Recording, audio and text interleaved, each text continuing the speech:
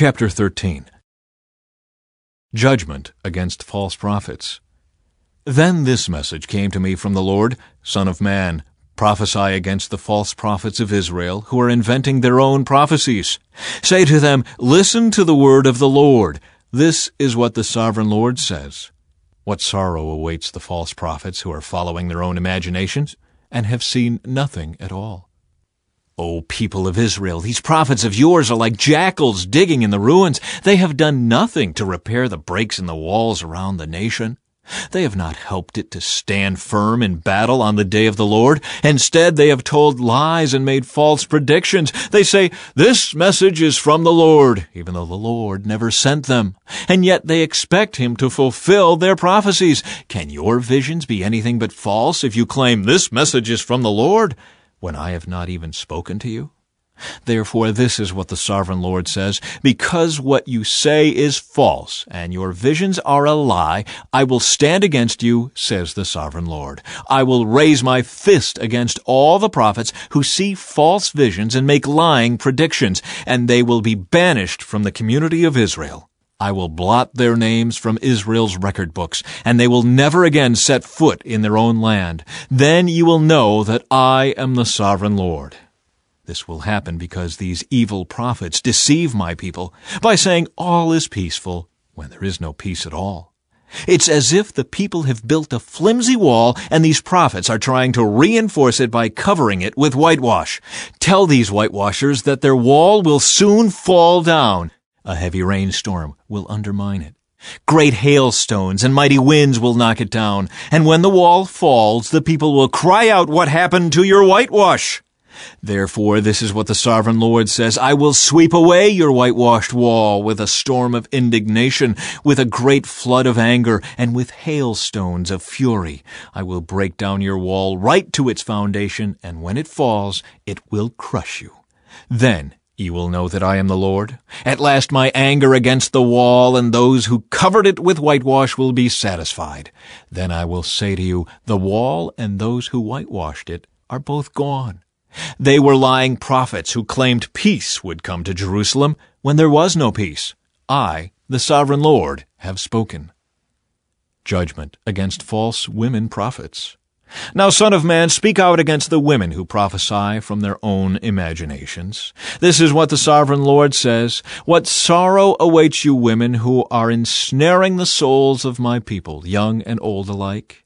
You tie magic charms on their wrists and furnish them with magic veils. Do you think you can trap others without bringing destruction on yourselves? You bring shame on me among my people for a few handfuls of barley or a piece of bread. By lying to my people who love to listen to lies, you kill those who should not die, and you promise life to those who should not live. This is what the sovereign Lord says. I am against all your magic charms, which you use to ensnare my people like birds.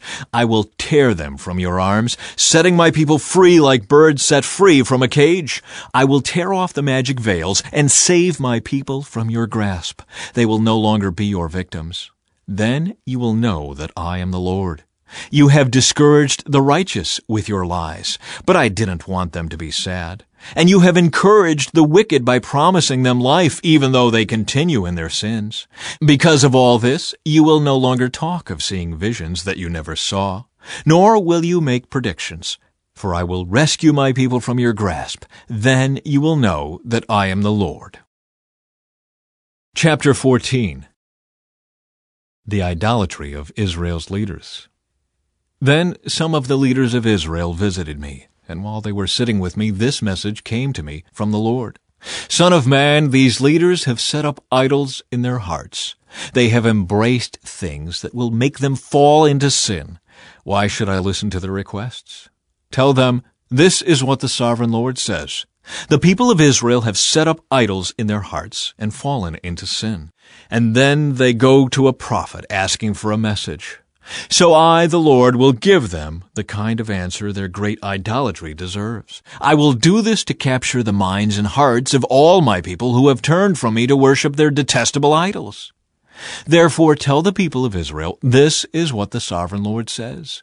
Repent and turn away from your idols, and stop all your detestable sins. I, the Lord, will answer all those, both Israelites and foreigners, who reject me and set up idols in their hearts, and so fall into sin, and who then come to a prophet asking for my advice. I will turn against such people and make a terrible example of them, eliminating them from among my people. Then you will know that I am the Lord.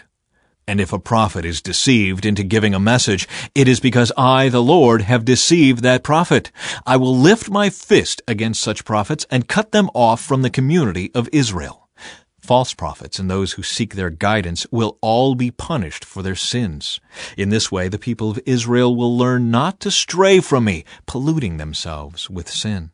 They will be my people, and I will be their God. I, the sovereign Lord, have spoken. The certainty of the Lord's judgment.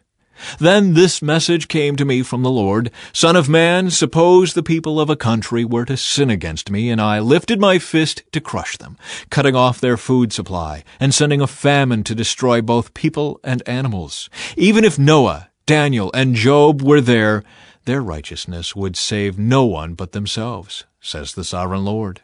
Or suppose I were to send wild animals to invade the country, kill the people, and make the land too desolate and dangerous to pass through. As surely as I live, says the sovereign Lord, even if those 3 men were there, they wouldn't be able to save their own sons or daughters. They alone would be saved, but the land would be made desolate.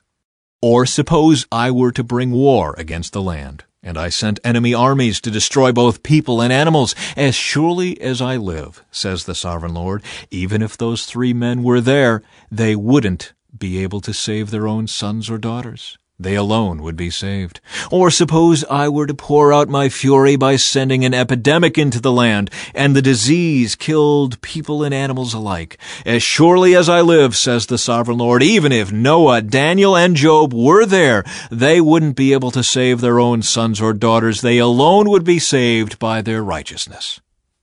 Now this is what the sovereign Lord says. How terrible it will be when all 4 of these dreadful punishments fall upon Jerusalem: war, famine, wild animals, and disease, destroying all her people and animals.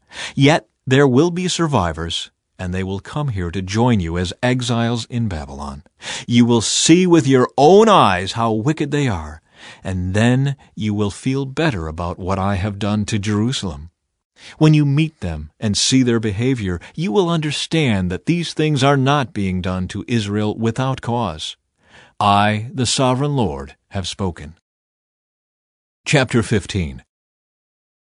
Jerusalem, a useless vine. Then this message came to me from the Lord, Son of man, how does a grapevine compare to a tree? Is a vine's wood as useful as the wood of a tree?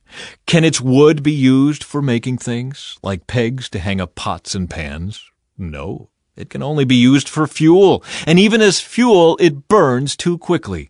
Vines are useless, both before and after being put into the fire. And this is what the sovereign Lord says, the people of Jerusalem are like grapevines growing among the trees of the forest. Since they are useless, I have thrown them on the fire to be burned, and I will see to it that if they escape from one fire, they will fall into another. When I turn against them, you will know that I am the Lord, and I will make the land desolate because my people have been unfaithful to me. I, the sovereign Lord, have spoken.